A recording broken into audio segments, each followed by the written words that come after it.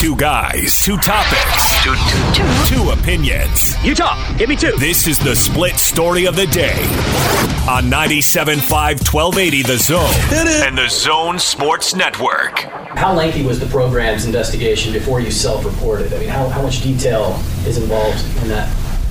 I mean, as soon as it was identified that there was a problem, we just have been working with the NCAA from day one. So there was no time in between where we considered it or thought about it. The way that it works in the NCAA is you have a problem, you'd call them right away and you deal with it. So there's not really like a moment where it goes from being a BYU investigation to an NCAA investigation. It's all just kind of in one. Not with me. I mean, my thing is, I just have learned through the years from watching that as soon as something happens, you know you have an issue, our compliance people will call immediately, say, hey, we have a problem. Tom Holmoe talking about, dealing with the NCAA as the NCAA today rejected BYU's appeal in regards to its basketball program and the situation with Nick Emery. So here are what the punishment's going to be, Gordon, and then we can get some opinion on it. They're going to be on probation through November 8th of 2020, a vacation of records.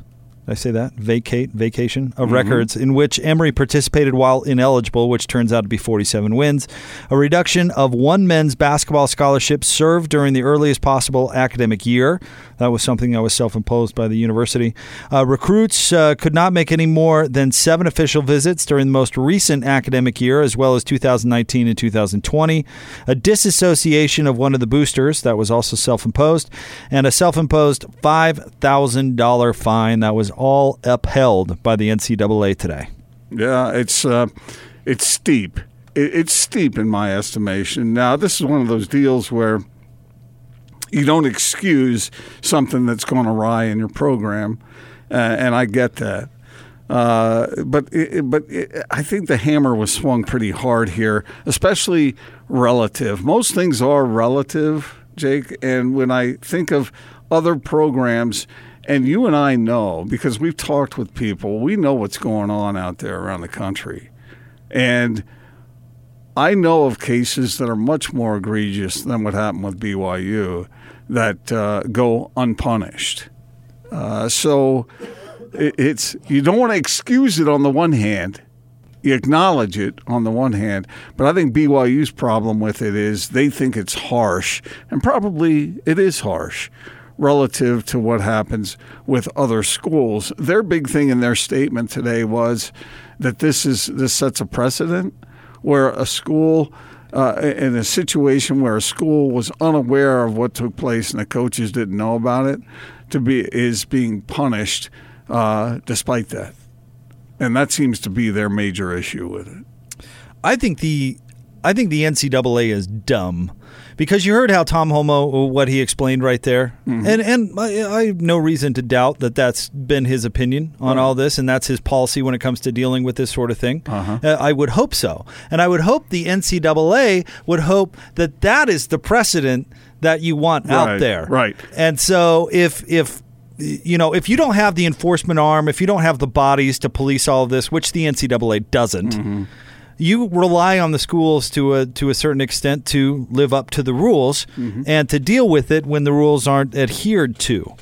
So what message this sends and why they're dumb is, hey, if you self-report, we're not going to give you a break. Self-report. The message it sends is don't self-report. Exactly. So other schools out there are going to have stuff come across their desk, their compliance office, and they're going to say, listen, mum's the word. Yeah. It's going to drive it further underground. Especially if you think it's relatively minor, whatever that means. If it's something egregious, then you better do it. But if it's something that you think is not that huge a deal, then maybe schools will say, all right, maybe we'll just keep this quiet because we know what happens to the guys who bring it forth. Right. Lie and stonewall because it's not going to matter either way. So we might as well try to get out of this if we can. I'll bet you that lawyers say that to their clients all the time. Yep. Now, because if you start confessing, then now they've got something they can grab a hold of and hit you over the head with. Now, here's the thing I like. Now, that's my overall opinion. I think the NCAA is dumb, and if they wanted to send a message, they're sending the wrong one because BYU tried to do it, quote unquote, right or handle the situation correctly. But what I like about it, Gordon, is I hate the see no evil, hear no evil defense. I hate it. And in this case, the NCAA said we're not going to take that as a defense anymore. You should have known about it, and we're going to punish you because you should have known about it. In the USC case with Reggie Bush, they connected. The reason the punishment was so heavy there is they connected the program to the agents that were involved through some phone calls from assistant coaches, and they said, you knew about it. And you can't do that see no evil, hear no evil stuff, so we're going to throw the book at you, which they should have. But in this case, Dave and the coaching staff, whom we know and like, have relationships with. But if boosters are coming into your locker room, you need to know about that. Yeah, I agree with that. You need to know about that. And so that defense didn't carry any weight in this case, and I kind of like that. Where they said they didn't know about it, that shouldn't really be a defense because you should know about it. If an assistant coach is buying prostitutes for Louisville's basketball team and Rick Pitino just goes, I had no idea. Well, you should have. And so I'm fine with that. I agree with you. I think this is harsh. I think they should have given them a break for self-reporting, but I like that they didn't buy that excuse. Yeah, here's the difference. In the case of like what you just used there as an example, it's multiple players. In this case, it was one guy. Right. And it wasn't used as a part of a recruiting tool. No, it was impermissible program benefits, right? Mm-hmm. So there are same with Reggie Bush, by the way. That wasn't a recruiting thing either. Yeah, that's true. Although I guess it could be. You could extrapolate from the whole thing that if players know that you might be able to gain these kinds of benefits later on, you might go to BYU. Yeah, then you might go. But, right. So I guess you could make that argument one way or the other. But when I read the statement from BYU, isn't that the overriding message though you get from it? Hey, this is precedent setting. Yeah. This has never happened before, and you're picking sort of a strange little indiscretion to make that clear to everyone. Here's part of BYU's statement, by the way, Gordon. The NCAA wrongly suggests the case precedents support this decision, but the undisputed fact is that this is the first time ever that the NCAA Committee on Infractions has vacated team records where the institution itself was not aware of and had no involvement in the violations. BYU is concerned about the harmful precedent that this case sets and the message it sends to NCAA membership, who may now be punished with the vacation of records, regardless of whether the institution knew about or participated in the violations. BYU strongly disagrees with the NCAA imposing this penalty in a case that included clear findings that there was no lack of institutional control, no failure to monitor, and no head coach responsibility for the violations. See, I disagree with that. I don't agree with BYU's statement there. I think that there was lack of institutional control and failure to monitor. The booster was in your locker room. Yeah. So I don't agree with that part of it. And although you do agree with the part that they're suggesting that this has never been done before. Right, and I'm fine with that precedent. I'm fine with that. In this case, though, it seems like that would be something that you would break new ground with a more serious. Fair enough. I won't strenuously argue with that because it's worked so many times in the past where they could have picked opportunities that were more probably better examples. I can come along with that a little bit, but I do like how they're saying that we're not going to buy the you didn't know about it anymore. Mm-hmm. We're not going to buy that excuse. And maybe BYU is the wrong case to set that precedent. Maybe. But I like that precedent. Well, right. Okay. But maybe for something that is more egregious. Okay. For instance, every time, what do we hear after every kind of situation like this where the head coach says, I knew nothing of it. Like you talked about earlier. That's what we hear almost with every problem. Yep, every time. Art Briles down at Baylor. Well, I had no idea any of this was going on. Well, you really should have. Yeah.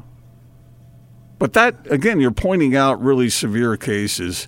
That would have been better examples. Yeah. Fine. I'll grant you that. But I have no problem with the NCAA setting that precedent. The wrong precedent is if you self-report and handle this in the right way, we're going to give you a break. Right. They should have given BYU a break because they handled it in the right way. I agree with that, especially since I mean, I imagine stuff goes on at BYU just like it does everywhere. But I think based on the information I've gotten through my 40 years of doing this, Jake, it seems as though there's a whole lot more going on other places. And so for those programs to skate free and BYU to be held up like this for something along these lines, it just seems a little bit out of whack. Okay. And again, I'm not excusing it. I mean, that's one thing that we can't send that message to say, oh, yeah, there's really nothing at all. Well, it was something. It was something. But in relative terms, there's a whole lot worse stuff going on out there that has not been punished and has not been confessed and has not been cooperated with to suggest to NCAA investigators that it is happening or that it did happen. See, people want to compare this to the North Carolina thing, and I thought Scotty made some really great points on this about this on Twitter and on his show. The North Carolina thing, they were messing with what you're supposed to be there to do, and that's academics. And that should have been extremely offensive to the NCAA. They were making up courses for athletes to keep them academically eligible. That is horrible, and that's the exact type of thing that the NCAA should be around to police. But here's the thing. North Carolina stuck to their guns all the way. They were going down with the ship. They were saying that this class was legit. I don't care what anybody says. This class was a legit class. And that's what they said, and that's what they said all along, and the NCAA enforcement arm is so weak they could never prove something else. BYU... Was it legitimate? No, absolutely not. I mean, listen to Rashard McCants. This is the very point. But they couldn't prove it. That's my point. Yeah. They couldn't prove it, and the university itself said, I don't know what McCants is talking about. He's crazy. This is a real class. And the NCAA couldn't do anything about that because they don't have subpoena power, and they don't have enough manpower, and they're fairly brainless, as I think that history has proven. So they couldn't prove that about North Carolina. So they get off. It's better to lie. They get off scot-free. BYU self-reports and tries to handle it the right way, and this happens. Right. That's the wrong message. Right. Is because and people saying, "Oh, North Carolina got nothing." I get your frustration, but they're smart because they didn't admit to anything. They said, no, this is legit. And even though the rest of the world is like, okay, sure it is, they get off not because the NCAA is favoring a blue blood program. They get off because they lied and the NCAA couldn't prove anything. Wow, this is quite a lesson for all the young people out there, isn't it? Now, because of the Salt Lake Tribune, BYU couldn't have had the same defense, so you can take credit for that. Cheaters do win. Well, in North Carolina's case, they did. If they would have flipped the professor or something, if there was one, maybe it would be a different story. But North Carolina circled the wagons, and it really worked out for them, which is terrible. I agree, it's terrible, but it is different from what's happening at BYU. So, but given everything you just laid out there, and the NCAA knows this, they know what took place there. They just are powerless to do anything about it. So when you get a situation where you do have confession, you do have cooperation, then you swing the hammer. Yeah, that doesn't make any sense. I mean, that's the wrong message. Yeah, it's like, okay, well, we struck out there, but we got a little something here. So we're going to announce it and stick by it. And you're going to deal with it. But we're doing our jobs. It's you'd think that there would be a little more, forgiveness, I guess, right, in a case like this. But it's like pleading to a crime where you could work out a plea deal, because if you plead guilty, we're going to give you a lesser sentence to encourage you to, go into the system. If you worked out a plea deal and then the judge throws it out and said, "Nope, you're getting the max," that's going to really be tough on the prosecution because it takes away their anybody's incentive to confess, right? So, yeah. Real quick, here's a tweet coming in. Rue the Day Gobert tweets in. That's pretty clever. I like that. That is clever. Although be sensitive to people's names. Oh, please. It says, do you feel that independence has something to do with the punishment because of BYU's high and mighty better than everyone's demeanor? Absolutely not. I think they did this to BYU because they could. Because they didn't have to dig up any evidence. BYU turned it all over to them, and they could send this message that they're going to not put up with the "I didn't know it was happening" excuse, and they thought, well, this is easy because we don't have to do any work, so we'll throw the book at these guys. So if you're a lamb, if you're a little lammy out there, run like hell.